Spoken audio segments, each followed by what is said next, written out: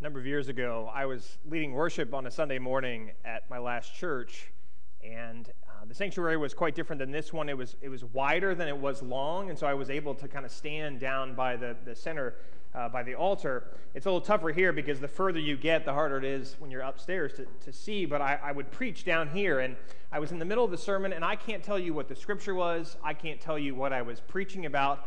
But I can tell you that the one thing I remember was about halfway through the sermon, down the center aisle came a toddler crawling to me. And I, of course, was trying to be in the moment, trying to preach the sermon I had prepared, but all I could think about was this kid. Whose kid is this? I mean, there's just this crawling down the center aisle. And so while I'm preaching, I'm looking around for where's this parent? And there's this mother in the very, very back pew, and she has twins, one of whom is on her lap, kind of yelling and being a little disruptive, and the other one is making his way down the center aisle. And no one did anything. So I just kept preaching, and that kid got closer and closer and closer, and until he grabbed my leg and pulled himself up, and I just kept preaching. So I reached down and I grabbed him and I put him on my hip, and he stared at me, and I just kept going. Well, the poor woman sitting in the back is so distracted by her other twin, is so worried about what's going on, how loud. She doesn't even realize, number one, the other one's missing, let alone that the child is with me. And so I'm continuing to preach. The kid is just this precious angel, this precious little lamb, just not doing a thing, just totally absorbing everything. And finally, the woman gets the first child settled, and then she looks for the other one, and there's no kid. And in real time, I see her eyes get 3 sizes too large for her body because she realizes her child is missing. But of course, she doesn't think I have the kid, so she starts looking under the pew. And I can see her back there. And she starts like motioning for people, and they all point up to me. And I'm sitting there, and I'm continuing to preach, and she looks at me, and she goes, "Should I come get him?" I said, "I think he's having a good time. I'll bring him when I'm done." So I had this kid in my arms for the whole service, the whole sermon. And after the service ended, and everyone was kind of joking about this little miracle that they had witnessed on a Sunday morning, the mother came up to me, and she, of course, profusely apologized. And then she said, "I don't know if I've ever felt more welcomed in a church." I said, "Oh, is that because I so wonderfully took care of your child in the middle of worship? Is it because of that great sermon I preached?" And she said, "No, that was all fine." She said, "No one here judged me. I'm a single mom trying to raise twins by myself. And I came to church on Sunday morning hoping to hear some good news. And no one judged me. They just let me be me." Our scripture passage today comes from the Gospel according to Mark, chapter 9, verses 30 through 37. Hear now God's word. "They went on from there, and they passed through Galilee. He did not want anyone to know it, for he was teaching, and he was saying to them, 'The Son of Man is to be betrayed into human hands, and they will kill him. And 3 days after being killed, he will rise again.' But they did not understand what he was saying, and they were afraid to ask him. Then they came to Capernaum, and he was in the house, and he asked them, 'What were you arguing about on the way?' But they were silent, for they had been arguing with one another about who was the greatest. He sat down. He called the 12, and he said to them, 'Whoever wants to be first must be last of all and a servant of all.' And then he took a little child, put it among them, and taking it in his arms, he said to them, 'Whoever welcomes one such child in my name welcomes me. And whoever welcomes me welcomes not me, but the one who sent me.'" This is the word of God for us, the people of God. Thanks be to God. Would you pray with me? Lord, may the words of my mouth and the meditations of all of our hearts be acceptable in thy sight, O Lord, our rock and our Redeemer. Amen. The disciples don't get it. Poor, poor disciples. They just don't get it. And they're too afraid to ask Jesus to elaborate on his whole scheme. But they have been talking about something, because by the time they get to Capernaum, Jesus says to them, "So what were you all arguing about?" And they say nothing because they were afraid. Jesus is on the way to the end, to the cross, when the disciples, all they can argue about is who's going to get a cabinet position in the kingdom of God. Who is the greatest? Now, these disciples, they've witnessed all the healings, they've heard all the preachings, and they're still clueless. So Jesus drops it on them like this. He says, pay attention. If you want to be first, you have to be last. And then Scripture says he grabs a kid. Where'd the kid come from? I don't know, but he grabs a kid and he says, whoever welcomes one such child in my name welcomes me. Whoever welcomes me welcomes God. In this strange new world made possible by God in Christ, the master is actually the one who serves. The greatest is the least.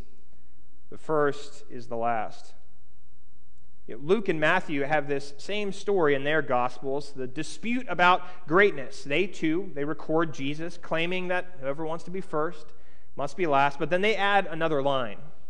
They said, Jesus said that the greatest among you shall become like the youngest. One cannot enter the kingdom unless they do so as a child.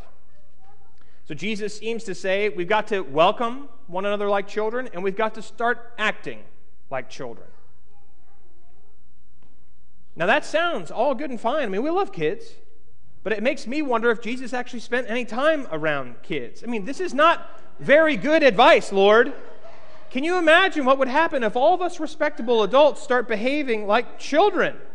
Or worse, what would happen if we let kids be in charge of this thing we call church? You know, my very first week here, I gathered with the youth down in our gathering area, and I asked each of them, I said, if you could change one thing, just one thing about the church, what would you change? One of them made a very strong case for installing a hot tub outside of our gathering area. Another one said that he would like it if we had one of those 7-Eleven hot dog roasters so you can always have a warm hot dog whenever you want. Another one argued that we should renovate our back set of stairs here at the back of the sanctuary because she said, if you ever need to use the bathroom during the service, the stairs are so creaky, everyone knows what you're going to go do. I mean, they just kept going. Get this. One of them said that they would make us actually love each other.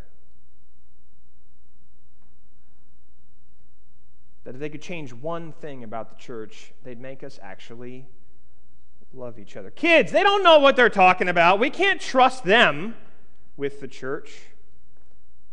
You know, soon enough, we'll be relaxing in hot tubs and eating hot dogs and maybe actually loving each other. If you want to be first, you got to be last. Which in a sense means this whole apparatus called church, it's caught up in this confounding community in which people with no qualifications are the ones who are supposed to be in charge. And those with all the power and the prestige, they have to take a back seat to the kingdom. Did you know that the Methodist Church grew in size every single year until they required pastors to start having master's degrees? It's odd that the Methodist Church grew every year until they said, you know what we need? We need better educated preachers. You start letting people with the right pedigree up into the pulpit, and it rubs against the way the kingdom works. I mean, Jesus is forever going on, dropping these bombs of truth on the disciples without giving them much of an opportunity to sit or even wrestle with this strange new world. And when Jesus calls the disciples, he doesn't ask for their resumes. He doesn't call up all of their references. He says, follow me. And then later he says, you know what you need to do? Start acting like children. You know, those same youth, that first week when I gathered with them, I shared with them one of my favorite things in the world. I said, you know, Jesus says that unless you act like a child, you can't get into the kingdom of heaven. So this is your one time to get out of jail free with your parents. The next time your parent says to you, would you stop acting like a child? You say to them, and it only works once, well, Mom, Jesus says if you want to go to heaven, you have to act like a child. Well, just about every youth in our church has already used it. They said it didn't go over very well with their parents. I mean, who can know the mind of God? God is God, and we are not. The finite can never really comprehend the infinite, but there is something to this bizarre proclamation, something that we kind of know rings true. When I was in the 3rd grade, I was 8 years old. I was marched up to the front of church on a Sunday morning, and some well-meaning Sunday school teacher handed me this very Bible. It says, "This Bible is presented to Taylor Burtons by Aldersgate United Methodist Church, September 15th, 1996. This is something we do. We give Bibles to third graders as if to say, 'Good luck, you have everything you need.'" Have you all ever read this before? There is some stuff in here that is beyond PG-13, beyond the rating R. Judges 4:21, a woman rams a tent peg through the skull of a foreign general. Ruth 3:4, a late-night premarital, I want to underline that, premarital rendezvous in the evening results in the eventual birth of King David. And I'm not even going to mention it because it's kind of too unsightly to. But if you ever want, read Ezekiel 23 sometime. And then never, ever ask me to preach on it, okay? Yet we give these books to kids and say, okay, good, don't do it, Steph. I'm in the middle of preaching. You check after the sermon. I got the best vantage point in the whole church. I can see what you all are doing. But see, this is actually why the call to behave like children, it stands as like a beacon of wonder and joy in church, because children, they reject this rugged individualism that our culture is so obsessed with. Children, unlike adults, they cannot survive on their own. They know that they can only make it in this world because of other people. You know, children, they take their Bibles and they read the stories and then they come to me and say, "What's the deal?" But adults, we don't feel the need to stand under the authority of a church that tells us who we are and what we're supposed to do. Adults, we are consumed by the idea that we have to think for ourselves. So much so that we never even dare to think like children about what it means to think together. And the witness of the church, straight from the lips of the Lord, is that we cannot know who we are until God tells us who we are.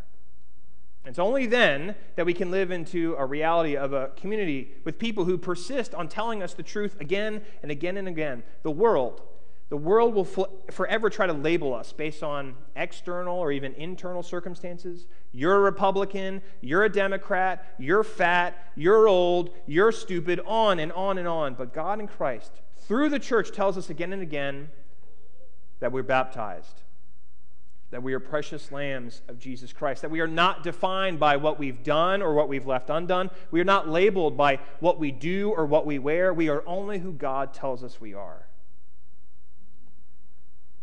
I don't really know when it happens or even how it happens, but at some point, adults, we foolishly believe we have nothing left to learn. But children, thankfully, remind us that there is no limit to the knowledge and wisdom that comes from God. Because oddly enough, we never actually really think for ourselves, no matter how much we believe we do. All of us are captive to the thoughts and the words and the instructions of other people. We tell children to think for themselves. We even think that we think for ourselves, but we don't. Somewhere along the line, we start thinking like somebody else. The entire industries exist for the sole purpose of trying to tell you who you are, even though you think for yourself. This never-ending push for individualism, for solitary adult-like behavior, it presents a version of the world as if people are capable of being alone, which forgets that our entire lives, our ability to think, is only because of other people. Independence is this carrot on a string that dangles in front of our faces, but in the kingdom of God, dependence is the name of the game. Because in the end, our insatiable desire for autonomy, for individualism, it only results in us becoming more and more lonely, without having any story in the world to make sense of who we are or what we've done or what's happened to us. The gospel calls us to a life of dependence in which our hopes and our dreams, they come not from us, but from God. Because God sees even bigger things than we can. In other words, the church is an antidote to the loneliness of the world. There should be no such thing as a lonely person in church. And how many of us never feel lonely? I mean, there's these crazy studies that social media, for all of its great gifts of bringing us together, it's actually driven us further apart. That people regularly admit to feeling more lonely now than they ever have in their lives. But it's here, in church, among the baptized, we learn that we're not alone. That we are incorporated into something that is not of this world. And it's not that we have an antidote. The church is the antidote. The antidote is called Jesus. What we do, worship and prayer and sacrament and mission, it's all of a piece in which God's story is revealed to us. We're reminded that we're dependent on each other. In the community of faith, we live out the story that's revealed to us in Scripture, and it becomes training ground for those of us who call ourselves Christians. It's because we're forced to live together. By being together, we cultivate habits necessary for understanding how we can be in the world. It means being with people who aren't like us. Now, I love the church for a lot of reasons, but one of the things I love most about the church is it is the last vestige of a place where we willfully gather with people who are not like us. I mean, you do that at Kroger too, but you don't talk to the people in Kroger most of the time. But in church, we come to be with people who aren't like us. The only reason we find ourselves in a place like this is because Jesus has called us his friends. So if we welcome those like children, it implies a willingness to welcome ideas from the very kinds of people and the kinds of places that we would never dare imagine. It means being open to a future that we can scarcely imagine. It means getting out of the way of the Spirit and letting it rip.